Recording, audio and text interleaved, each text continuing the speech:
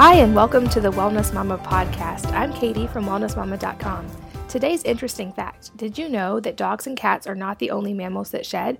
The human body is constantly shedding dead skin to the tune of 600,000 particles every single year, or about 1.5 pounds of discarded skin flakes. By age 70, this will have led up to approximately 105 pounds of dead skin cells. Today's guest, Dr. Ben Lynch, is a cell and molecular biologist and a functional medicine doctor who specializes in MTHFR gene mutations. He's also a father and a husband. He has 3 boys, and he's lived everywhere from Calcutta to Australia to Somo and traveled everywhere in between. He founded MTHFR.net and SeekingHealth.com and spends his time speaking, presenting, and writing about methylation-related health problems. Dr. Ben, welcome, and thank you for being here. Thank you, Katie. It's a pleasure. Awesome. Well, I'm excited to have you on to really delve into what I believe is becoming a really widespread problem, but that I don't feel like there's very much awareness about. And I've written on it a little bit, but I'm by no means an expert, and you are. So I'm excited to have you here to delve in. And this issue is methylation and MTHFR gene defects.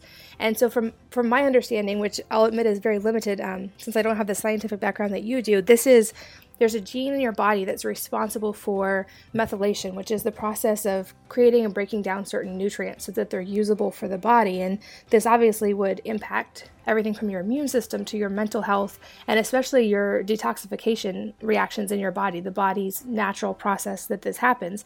And so if someone has an impaired ability to methylate, this can lead to all sorts of deficiencies and or actual problems. And so you're an expert on this, and I'm excited to have you here to explain it more in depth. But can you tell us what is MTHFR and MTHFR gene defects, and how can they impact the body? Yeah, great question. And thank you for all you do in increasing the awareness. I really appreciate that. And so MTHFR is basically just an abbreviation for a key enzyme in the body that helps do exactly what you were saying earlier, is it supports methylation. So MTHFR, we know folic acid, right? I mean, folic acid is everywhere. It's in enriched foods. It's in many of your supplements. But what you don't know is your body has to take that folic acid and it has to completely change it to how the body will use it. So just because you supplement with folic acid doesn't mean your body's going to use it. So there's all these genes that will take that folic acid and it will change it into the body's most active form, which is called methylfolate, and that is methylated folate. So you're just saying how methylation is important.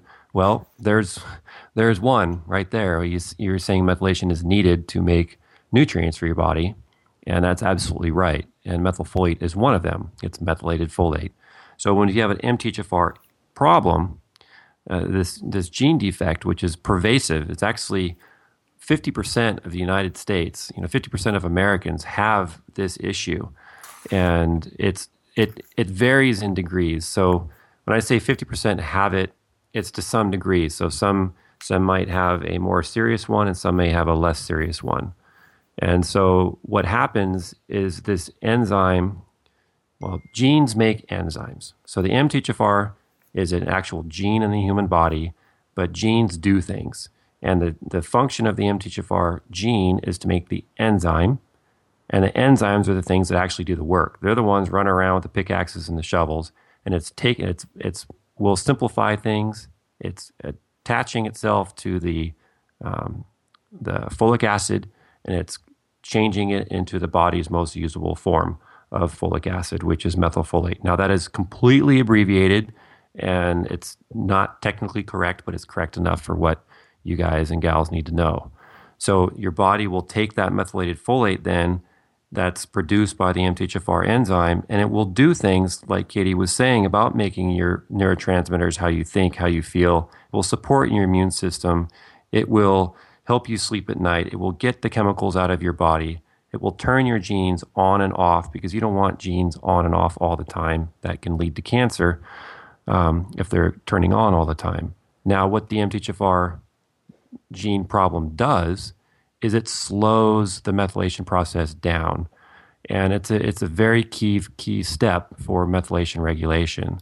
So if you have MTHFR, and you're not eating, well, we'll get into more detail. So I'll just keep it that simple, Katie, and you can lead to the next question. Okay, that's so fascinating. And when I started reading about this, I was just blown away, because like you said, 50% of the population has this to some degree. And has that been throughout history, or are we seeing an increase in this recently, or is testing just better? Great question. I think it's all three. I think there's increased awareness, so there's more testing, but there are plenty of papers out there, and it makes sense that saying that this genetic defect is increasing in the population, and I believe it's increasing in the population. And when you look at the autistic children being born and Down syndrome and chemical sensitivity and susceptibility to chemicals, it makes sense that our bodies are not working very well, and I think it's partially because of this defect is increasing in the population. But it's also it has been around in history, and there is a good reason to have MTHFR gene mutations in certain populations, and I don't want to get into that. But that was back in the day when people didn't have access to folate or other things. So there's reasons why the MTHFR defect was selected for in history, but now we're forcing, it's not even selection. I call it unnatural deselection. And because what's happening is we have a lot of in vitro fertilization now. We have forced pregnancies with hormones and steroids or massive amounts of nutrition. And these things are great because we want to have our children and we want to have a healthy pregnancy and the end result of having a beautiful baby and a child of our own. But we're forgetting that this child is potentially susceptible to more toxins in the environment or increased stresses because they can't think or get rid of chemicals in their brain fast enough like other people without this defect. So it's definitely increasing in the population, and it's one that we really need to be aware of as parents. I'm so glad you brought up the pregnancy aspect, because a large portion of my readers and listeners are either pregnant or have been or plan to be. And I think that that's a really important thing, especially when you mentioned how it can affect genes turning on and off and also nutrient absorption. And those are both obviously huge factors when a woman's pregnant. And I know when I was pregnant, and most women, when they're pregnant, are told to take folic acid. And then that's a big thing from your doctors. Make sure you get enough folic acid. And are there women who should take folic acid itself, or are there better forms? I know it's also added to every enriched food. And I found out for myself that it wasn't helping me at all. In fact, it was harming me. But can you talk about, is there a role for folic acid, or is there a better way? Fantastic question. And just to let you know, if you don't know already, my passion is actually to optimize the lives of unborn children. So the reason I wake up in the morning is to think of how I can optimize a pregnancy for a future mother and father, so that child can be the best it can be throughout its entire life. Because as a physician, what's our job? Our job is really, doctor stands for docere, and it comes from docere, and docere means to educate. So a doctor's primary role actually is to educate. So that's what we do. And so if we can educate people, especially those working to get, trying to get pregnant and have a healthy baby, then that, I believe, is where we need to start as physicians. Because, treating illness is one thing, but optimizing a future life is another, at least for me. So I believe that folic acid is completely the wrong thing to do. And the history of why folic acid was even created is because we strip the nutrients from flour so it can be more shelf stable. So it came during the industrial era. That's when the need came about, because if bread was expiring on the shelves and had to be thrown out. So they discovered that if they strip all the nutrients out of the bread and the bran and so on, that it could sit there on the shelf for a lot longer.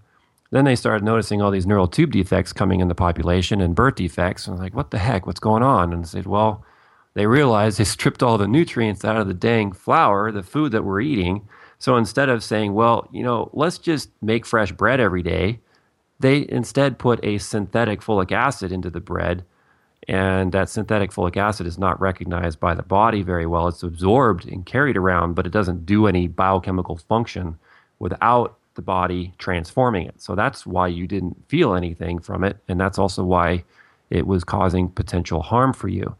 So I believe that all women and men and children, everyone in the United States, should not use folic acid. And that is a huge statement. I know many of you are like, who in the heck, where'd this guy come from? But believe me, I've studied the science in and out, and it doesn't make any sense. It's actually very detrimental.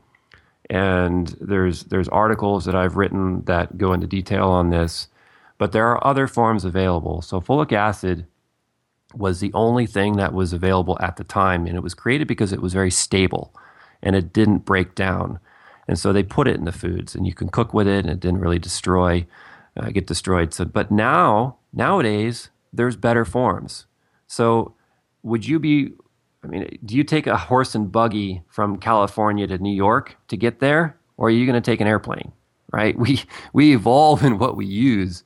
So let's get rid of the folic acid, which was made a long time ago to serve a purpose, but that purpose is gone. The purpose still exists. It's needed because our foods are still poor and stripped out, but we need to use the more appropriate nutrients. And those two nutrients are folinic acid, so FOLINIC, and Katie's going to put some links up for you guys so you can get these words and spellings correct.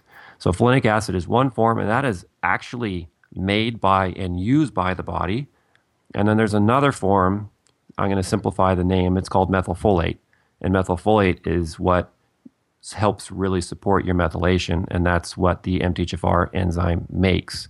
And so if you have that MTHFR defect and you're consuming folic acid, that synthetic folic acid, and you have the MTHFR defect, that folic acid is doing very, very little.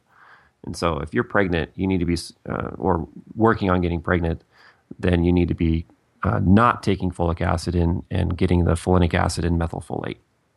Yeah, I love that you bring that up so well on your site, and I'll make sure to link to the articles you have about folic acid and the better forms, as well as to the actual supplements that I take that have helped me so much. And I love that you're so focused on helping unborn children, because as a mom, I truly believe like that's a very special time when you're able to give them a huge advantage if you are taking care of your body correctly and living a healthy lifestyle. But there are things that pregnant moms can do and should do to help their unborn babies. And since you mentioned that this methylation is involved with fertility as well, especially with childbirth, can you talk about that? If someone has a methylation defect and maybe doesn't know it or isn't working with it correctly, can this cause fertility problems as well? Absolutely. Absolutely. In fact, infertility, one of the top studied genes for infertility is actually MTHFR. So if you dig through the online research that's provided by, it's indexed, it's PubMed, so pubmed.gov, PUBMED, that's where a lot of the research articles are available, and even the public can go there and read, and that's where I get a lot of my information. So, I lost my train of thought. Repeat your question, sorry? Yeah, about infertility, and if someone has a defect and doesn't realize it, can that lead to infertility? Right. So, yes. And if your methylation is not working very well and you have an MTHFR defect, that combination is not good. So let's talk about why that is. And so the MTHFR enzyme, what it does is it makes the body's most active form of folate, which is methylated folate, which then supports methylation. Now, if you have an MTHFR defect, that conversion of that, we'll say folate to methylfolate is very slowed down. So if you have a less severe form, you have a 20% reduction in your body's ability to convert folate to methylfolate. If you have another form, you have a 40% reduction in being able to convert folate to methylfolate. Now, if you have the form like I do, then you have a 75% reduction in the ability to convert folate to methylfolate. So that means my ability to support methylation through the folate pathway is only 25% effective if I'm not eating leafy greens, and we'll get into that later. So it's only 25% effective. So that means I can't really make cell membranes very well. I can't make, I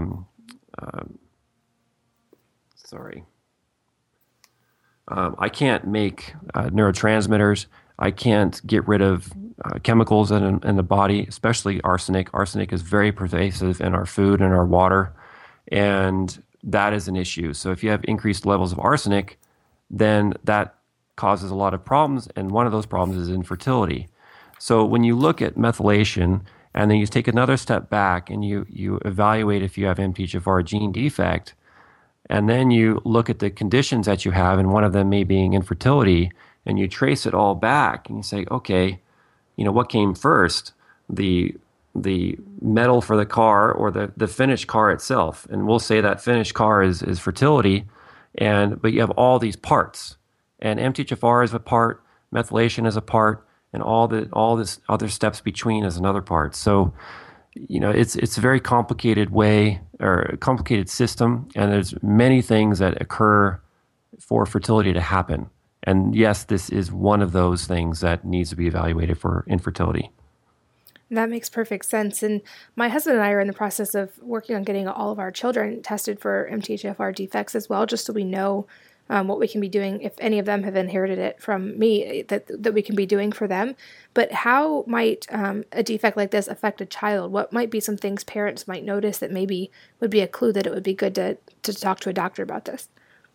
Well, a clue would be family history.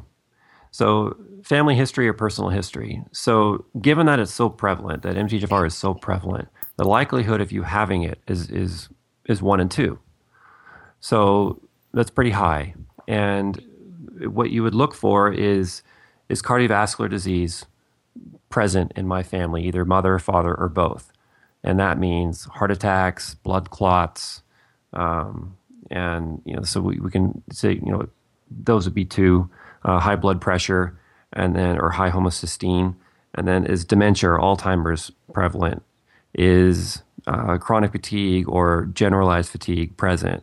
Is bipolar or schizophrenia or any other type of mental dysfunction present in our family? Depression, increased anxiety all the time, inability to sleep, insomnia. All these things, and you're thinking, why is all this connected? It's because methylation does so many things, and MTHFR supports methylation. So if you look at family history and you see consistent disease patterns throughout your family, get tested. And especially if you have a chronic disease. So if that is another issue. So if you're living with Lyme disease or have autism in the family or on the spectrum, then that is another reason to go get tested and evaluate.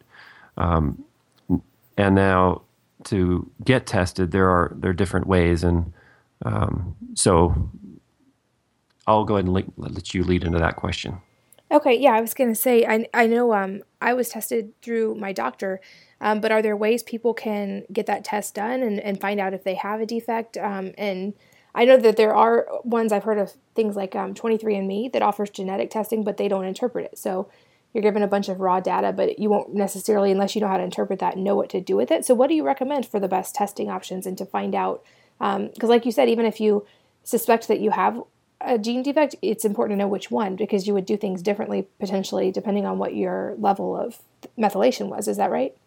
Yeah, potentially. And let me back up in saying this too. A lot of people might be scared right now and thinking, oh my God, I might have this defect. Well, I personally have this defect.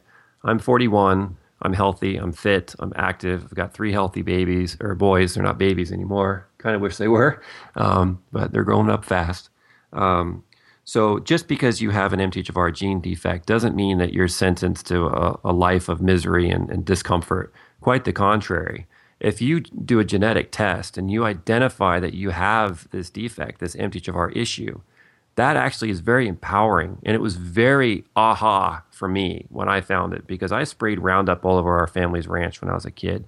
I put my hands in bags of chemical fertilizers, and we had crop dusters flowing over our ranch when I grew up and spraying the field next door to us. And, I was exposed to all sorts of chemicals, and I just never felt right as a kid. And I just, some kids who can just run and eat like crap and be fine and still excel in school. And I excelled in school, but I just never felt quite good. And when I tested and I learned about this MTHFR, I personally tested myself and my entire family, and I discovered I had this defect. Man, it changed everything for me in a really good way. So it's very empowering.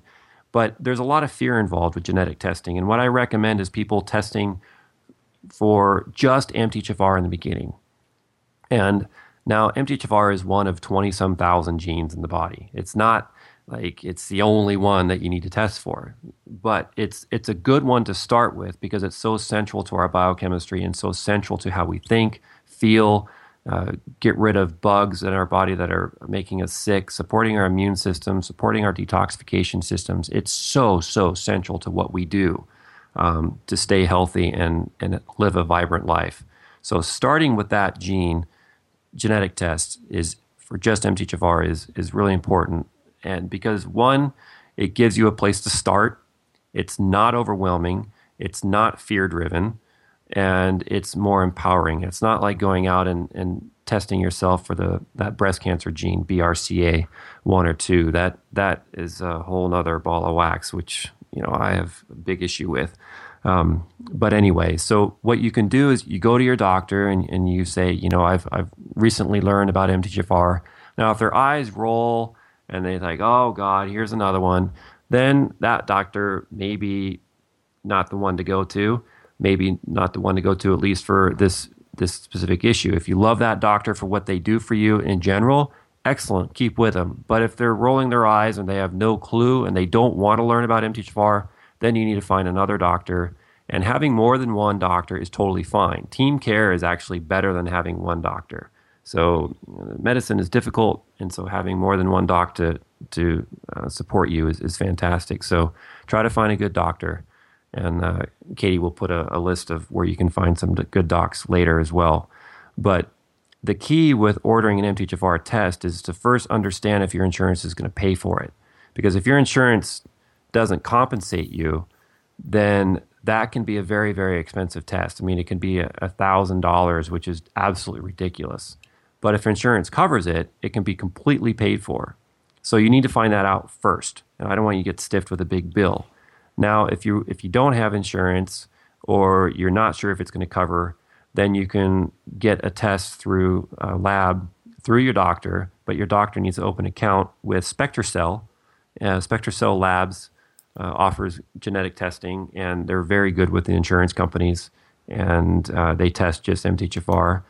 And then there is also Molecular Testing Labs, and Molecular Testing Labs has a swab test, a cheek swab. So that's great for kids or those who are scared of needles. You just take this little Q-tip, basically, you swab your cheek, and you stick it in a vial, and off it goes. SpectraCell is a blood test. Now, are they both accurate? Yes, they're both very, very accurate. So you brought up 23andMe. 23andMe is a very useful test for a doctor who knows what they're doing, but this is pioneering. We're in a pioneering time with how we're using the genetics, and most doctors are doing it absolutely wrong, and I was doing it wrong myself in the beginning. So I do not recommend 23andMe right now because I'm so nervous that people are getting the wrong information. It's causing more fear, causing more problems.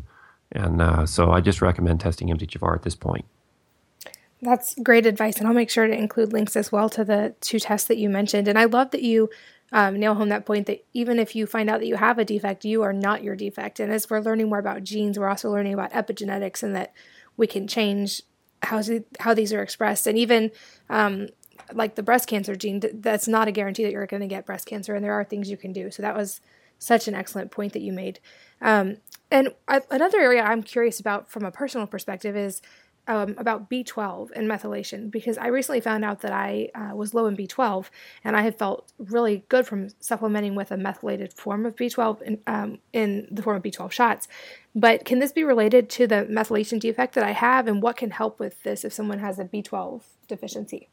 Oh, great question. And not many people connect those two. So kudos to you, Katie, for identifying that. So there's a tag team. So you can't have a kid without an opposite sex partner. So I mean you got to have a biological child.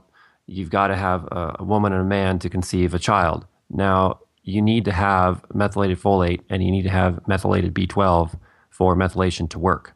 If you have one or the other, methylation does not work, at least in the main pathway. There's other pathways of methylation, but Katie and I are talking about the primary one here. And you need B12 and methylated folate for that to happen. And let's say you don't have any MTHFR defect, you get the lab test back and so you're fine. You don't have the presence of that gene defect. Not a problem. Your methylation could still be completely hosed. And it can be hosed for a variety of reasons, but one of those reasons could be that you're low in B12.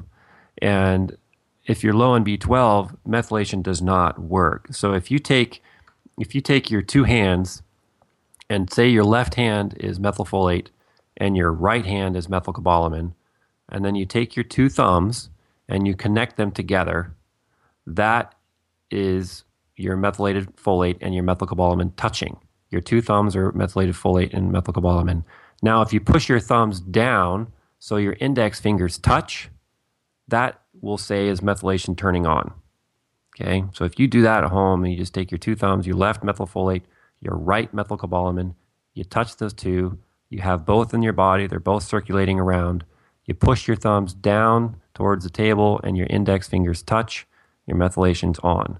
If you're deficient in B12, that is not going to happen. Your right thumb can't connect to your left thumb.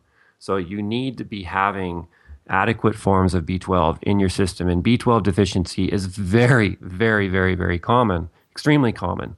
And the testing for it is very bad. And there's some really good books out there. I think it's Could It Be B12 is a very good book. Again, Could It Be B12? I think is a great book for a lot of people to read. And there are different forms of B12 out there.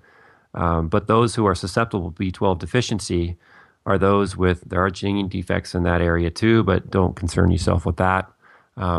Those who are susceptible are those who are taking antacids. And a lot of people are taking antacids. They're getting acid reflux for various reasons, and they take an antacid, and then your B12 levels really drop. If you're a vegan or vegetarian, your B12 levels drop. So in fact, they drop very quickly if you're not supplementing. So those are the two main ones. And there's also metformin for the diabetics are at risk because metformin has issues with B12. And there's another really good book by Susie Cohen called Drug Muggers. Drug Muggers is a really good book which gets into details on which drugs deplete you of various nutrients, so you can look up folate and B12. But yes, in short, if you're low in B12, it's a big problem. Your methylation is not going to be working. Great recommendations on the books. I'll make sure to put those in as well. And I'm very much obviously food first. That's my background in nutrition. And I feel like as we learn more about genetic defects and more ability to test our genes, we're probably going to learn more specialized ways that we can support our bodies. But for now, one thing that we can always do is have a very nutrient-dense diet that's especially supportive if we know we have an issue like this. And I always say you can't out-supplement or out-exercise a poor diet. So if someone has a gene defect that affects methylation, what would be some dietary factors they could optimize? What would be a good diet for someone like this? Oh, yeah, you're preaching to the choir here. I mean, food is first. Let food be thy medicine, right? That's a pretty famous quote. Yes. So this is the mainstay, and you're absolutely right. You cannot out exercise or out supplement a poor diet. It's just impossible. And I cannot tell you how many times I've worked with patients, and the only thing I've done was fix their diet. That's it. I gave them no supplements, no meds, no other lifestyle changes, no other recommendations. I just told them what to eat and what not to eat. And it's just food. It's just healthy food, unprocessed healthy food. So, and they felt better, immensely better. And so in order to get the types of folate that our body really wants and uses, processed foods, no. Scratch off the list. Now, that's not saying you can't ever eat processed foods, but you can't eat them for your mainstay. I mean, I eat chips sometimes. I mean, who doesn't love chips? Kettle chips, they're pretty good. But now it doesn't mean that should be your primary dietary choice. So you want to get your folate from your leafy greens. So if you can grow your own leafy greens, and they're very, very easy. I mean, get out there with your kids, make a raised garden with non-pressure treated wood. You don't want to use pressure treated wood to make a raised garden bed. You could use pots. You could use clay pots. You could use rocks. You can just use some basic lumber for a raised bed. But if you don't have any space, they even have things that you can hang on your fence now you can put pots in and grow your own food. They're really cool. So grow your own leafy greens, and this is the time of year to do it, and eat those. And dark leafy greens are best. You could also put them in a blender and make smoothies out of them. Now, greens, some of them are very high in oxalates, and some of you are probably on a low oxalate diet. So if you don't know what that is, don't worry about it. But those of you who are on a low oxalate diet, find veggies that are low oxalate, because it can flare you possibly. Spinach, for example. The other one is B12 is found only in red meat. So it's those of you who say or think that you can get it from certain probiotics or certain bacteria make B12. You're right. You're absolutely right. It does make certain types of B12, but it's B12 that's made for those specific bacteria. Our body does not use it. It does not use it. In fact, if you have very high levels of B12 and you're a vegan or a vegetarian, you might have SIBO or some type of bacterial overgrowth that is producing a bunch of B12. But when that lab is checking your blood for B12, it's not looking for methylcobalamin. It's not segmenting out the different types of B12. It's not looking at hydroxycobalamin, cyanocobalamin, just cobalamin, or methylcobalamin, or adenosylcobalamin. It's looking at this huge melting pot, and we don't know which form they're looking at. So that could be a key sign if you don't feel right, especially if you have digestive issues, if you have elevated B12 with your serum. So that's where you get your B12 and your folates mainly. That's great advice. And I know you've written and talked before about the importance of leafy greens, and I love that because that's one of my big things too. And I think most health experts agree that most people will benefit from adding more leafy greens to their diet. There doesn't seem to be too much debate on that. And you mentioned that MTHFR defects can contribute to an array of health problems. And from what I've read, it also makes it harder for the body to perform its natural detoxification reactions. And for me, I've noticed if I drink alcohol, it doesn't seem to leave my system as quickly as like my husband, for instance. And if I'm exposed to certain chemicals, I feel that for a while. And I'm wondering if that could be also related to the gene defect. What kind of problems can something like this cause with detoxification? Great point and great example. So alcohol is a great one. I never tolerated it well either. I rode competitively in college, University of Washington, and some of my teammates, they were just total beasts. I mean, they could beat anybody in the rowing and racing, and then they could just party hard and drink like crazy. And I couldn't drink. I mean, I tried to drink and I felt horrible. And there was that genetic defect sitting there lurking. So that helped explain it. And what happens when you drink alcohol gets broken down into numerous things, but one of them is called acetaldehyde. And acetaldehyde needs to have certain nutrients to break it down. And acetaldehyde also blocks methylation. It actually will inhibit where that methylfolate and methylcobalamin work and intersect. So that if you're drinking alcohol and you're accumulating your acetaldehyde, and you don't have enough methylfolate and methylcobalamin to move that out of there, you're going to feel really bad. So if you reduce your alcohol, then that methylation pathway will work a lot better. So that's one of the key things that I tell people is if you have a genetic defect, then you need to really either cut down on your alcohol intake or just stop it altogether. I mean, it's just a general good recommendation anyway, but if you don't feel good, then alcohol could be a big player in that, and it's because it inhibits methylation. Now, other issues with chemicals and compounds, we mentioned arsenic earlier, and arsenic is everywhere. I mean, a lot of people are gluten-free now, and they're eating rice, which is high in arsenic, and a lot of people don't eat red meat for various reasons.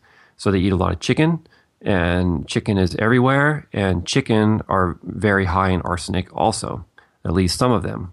And it's because there's various reasons for it. And then also your drinking water. So if you're not filtering your water, then there's arsenic in the water. And we had some president not too long ago, which increased the quote unquote safe levels of arsenic in our drinking water. They raised it. They didn't lower it, they raised it. And it's because these companies were dumping arsenic in the water tables into the water, and it was increasing the arsenic levels. And so instead of requiring these companies to clean their stuff up and making it safe for everywhere and everyone, the government decided to increase the level of permissible arsenic in our drinking water. And that has a tremendous effect in not only our methylation, but also in our energy. So if you're constantly tired, it could be arsenic as well. So you can check your RBC arsenic levels or your red blood cell arsenic levels in you or your kid. And it's a very important point to do that. And a lot of labs do that, a lot of general labs, and that should be covered by insurance. And the reason why arsenic levels can accumulate is because you need glutathione to get it out, which is the body's number one antioxidant and detoxifier. It's very, very critical. It's absolutely primary. And if you're low in glutathione, you're in a lot of trouble for a lot of reasons. And then the other one is SAMe. And SAMe, you may have heard about being really useful for maybe pain reduction or insomnia or depression.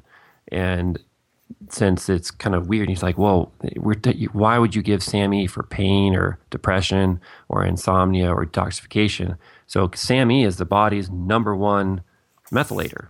And that's what methylfolate and methylcobalamin make. So methylcobalamin and methylfolate make SAMe. So if you're low on either one of those, then your SAMe is low, and then your arsenic levels might go up, and your glutathione levels will also be low. So there's a lot of connections, and I could go on with many different other ones. That's really helpful. What are some safe ways that someone could go about helping the body detox? Because one of the reasons I originally found you actually is that I was using a sauna, and I would notice I would feel better, but if I stayed in too long, I would actually feel worse, and my skin would itch, and it would create all these problems. And it made me start researching, like, why am I having this reaction when other people might not? And I have friends who find out about issues like this and realize that their bodies are not detoxifying correctly, and jump into a big detoxification program or buy one of these cleanses online. And I feel like there's so many considerations here, but what are some safe ways that someone could start to help their body in that way? Great point. So number one is so when you're talking about detoxifying or cleansing or just purifying in general, there's things that you need to do first. And so the first one is to stop putting the stuff in. So if you're eating garbage foods and drinking a lot of alcohol, you need to be conscious of that and change that. If you are drinking unfiltered water, you need to start filtering your water. If you are, if you're buying furniture that's press board and it's off-gassing formaldehyde, then you need to get rid of that and buy some all-wood furniture or all-metal or glass or whatever. That's not going to be off-gassing. So you got to reduce the amount of chemicals that are coming into your body before you even consider detoxing, because otherwise there's no point, right? I mean, why would you detox if you are still putting the stuff in you? So number one is to reduce the input. And then number two, I'm a huge fan of sauna, but you got to do it right. And so, Katie, I was just like you. I could, after rowing, we'd be rowing out there in Lake Washington in the middle of winter. Sometimes we were breaking the ice and it'd be absolutely freezing. And you come in after a row and we jump in the sauna, and my teammates would be sitting in there hanging out, laughing and warming up. I'd be there for seriously about 5 minutes and I'd have to get out. I felt totally sick. I was like, again, what the heck is wrong with me? I can't tolerate the sauna. So after a lot of time and playing with various nutrients and changing my lifestyle and diet, I finally can stay in the sauna for hours at a time. I mean, I go to saunas here in Seattle and I literally am in there for half the day, in and out. So sauna is a great way, but you have to do it right.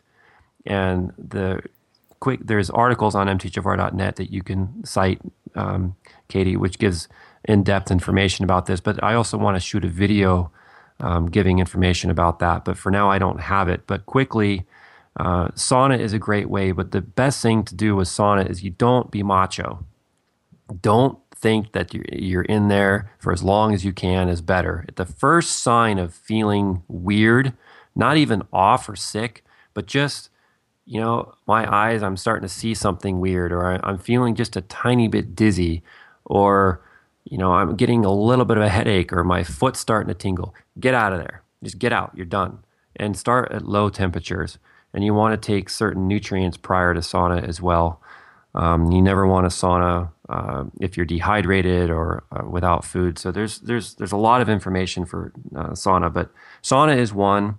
Another one would be Epsom salt baths. I'm a huge fan of Epsom salt, and a great website to get bulk Epsom salt is saltworks.com. I have no affiliation with them, but you can buy these huge bags, 40, 50-pound bags of Epsom salt for a fraction of what you could get at your local store and save a lot of money. If you don't have a bath and you don't have a sauna, or you don't like saunas or baths, then you just dress like crazy. Put on a bunch of clothes and get hot, go for a long walk and just sweat. It doesn't matter how you sweat. As long as you sweat, you're gonna detox. And your primary detoxification organ is your skin. So if you can sweat, you can get all that stuff out of you quickly. That's fantastic. And if you have a skin disorder, if you're itching, or if you have eczema or psoriasis, if you got your pimples, then that is a sign that your liver is overworked. So if you can sweat, then you're getting a lot more chemicals out, and your liver can now do more work. So any type of skin dysfunction is a good sign that your liver is overworked, so you can start working on your liver too. And a little quick fact about your liver is 85% of all methylation occurs in your liver. So that is how important methylation is for your liver. So that's where most of it takes place. That's so fascinating. Yeah, that was really helpful. Thank you. And I love that you also mentioned hydration, because obviously that's vital for the body to flush anything out as well. And green vegetables, there's so much research on how they can bind with things in the body and help remove them. So there's so many benefits there. And I'd like to switch gears a little bit, because one area that isn't often talked about, but that I know you and I have discussed a little bit, at least via email, is exercise-induced asthma being related to MTHFR. And I know a lot of moms and friends of mine have children with exercise-induced asthma. So can you explain the connection here and maybe some things that could help? Yeah, again, great point. I mean, it's sad. I'm a soccer coach, and I was a former basketball coach too for my kids, but now I just do soccer, and I have a number of kids on my soccer team with exercise-induced asthma. And on my son's basketball teams, there's a lot of kids. And so I start talking with these parents, and, there's like 5 kids on each team with asthma, exercise-induced asthma. What the heck? And so I start talking with the parents, and I talk to them about B12 and methylfolate and glutathione, and I give them these things. And these kids, I recently picked up my oldest son from a basketball practice. And I hadn't seen this family in a while since I talked with the mother, and this kid has really bad exercise-induced asthma, and he was just hating it, and it was causing him to be benched. And so he saw me, and he was so excited. I barely know this kid, and he ran up to me. He shook my hand probably like 6 times, and his dad as well. And he goes, "It's gone.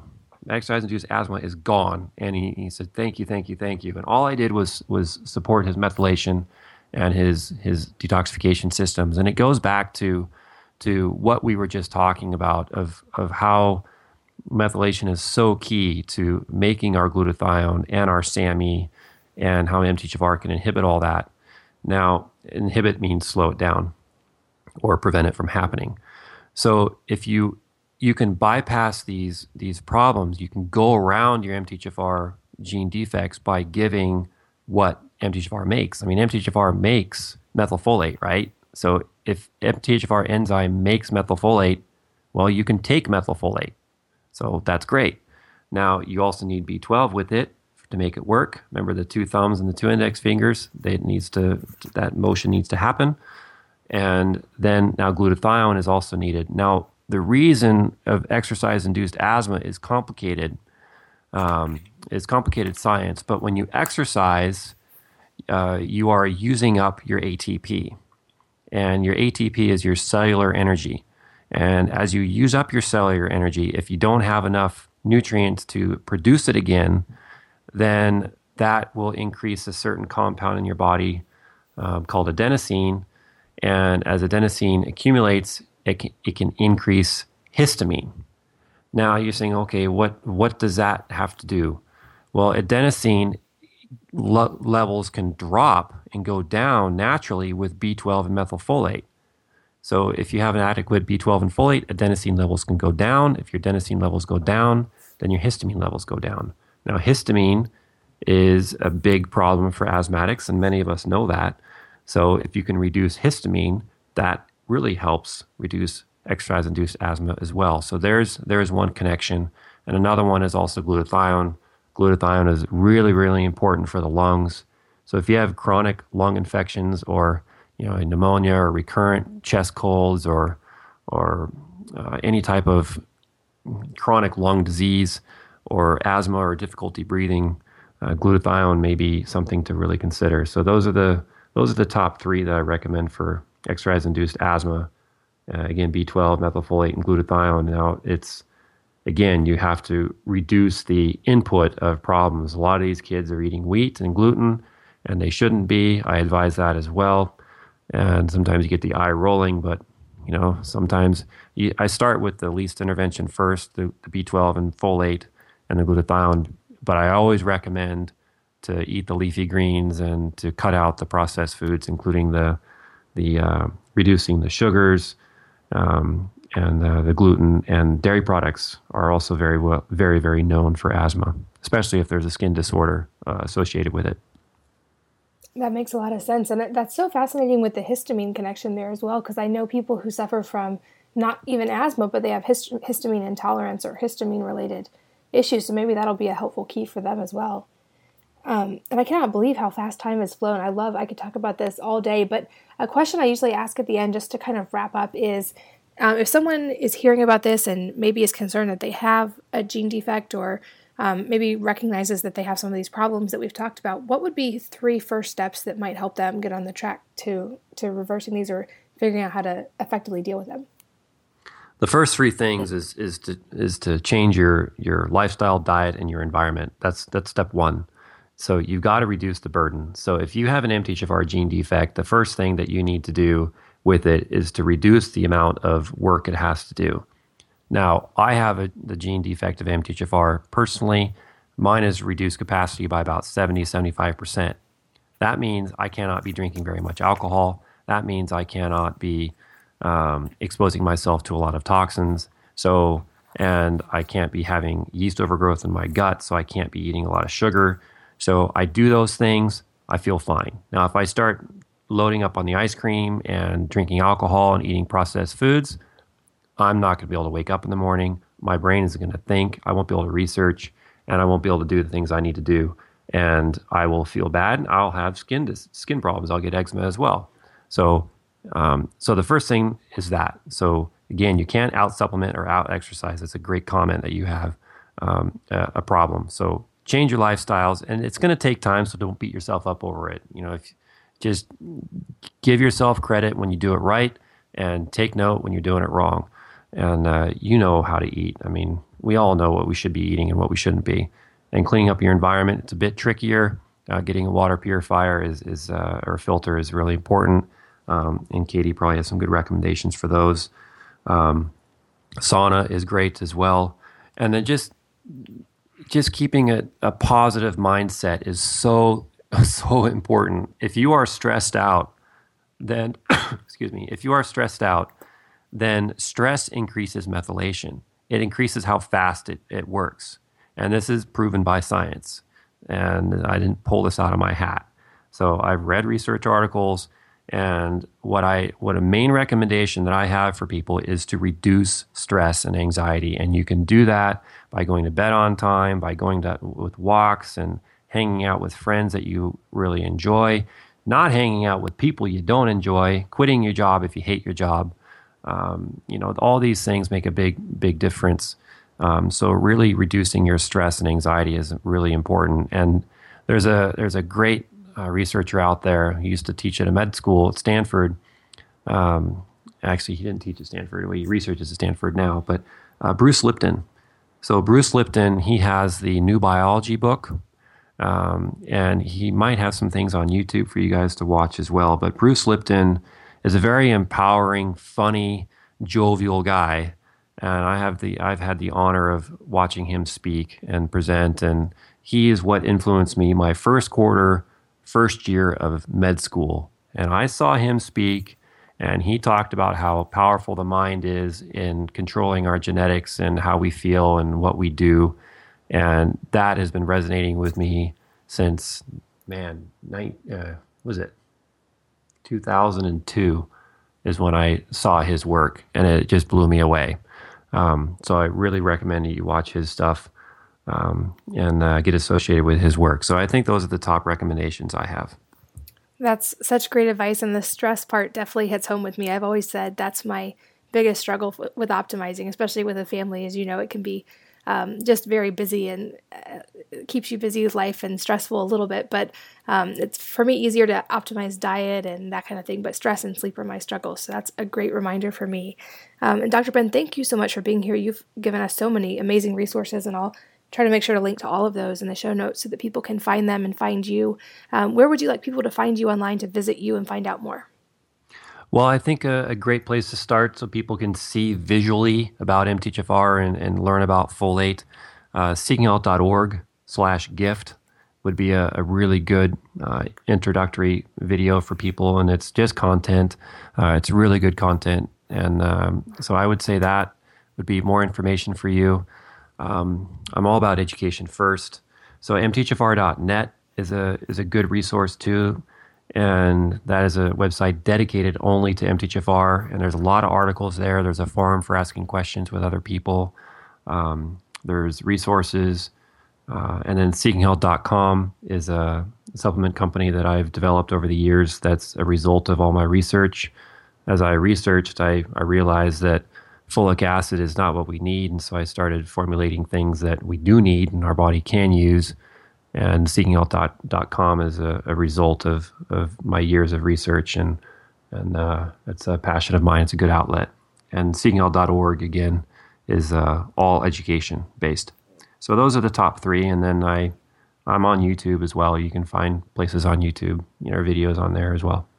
Perfect. And like I said, I'll make sure to include all those in the show note links at wellnessmama.com/podcast.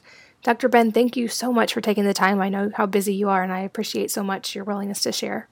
Well, thank you, Katie, and appreciate all you're doing. You're getting a lot of good education out there for people, and thank you for that. Thank you. Thank you so much for listening to this episode of the Wellness Mama podcast, where I provide simple answers for healthier families. If you would like to get my 7 Simple Steps for Healthier Families guide for free, head on over to wellnessmama.com and enter your email, and I'll send it over to you right away. You can also stay in touch on social media, facebook.com/endlesswellness, or on Twitter and Instagram @wellnessmama. And I would also really appreciate it if you would take a second and subscribe to this podcast so that you'll be notified of future episodes.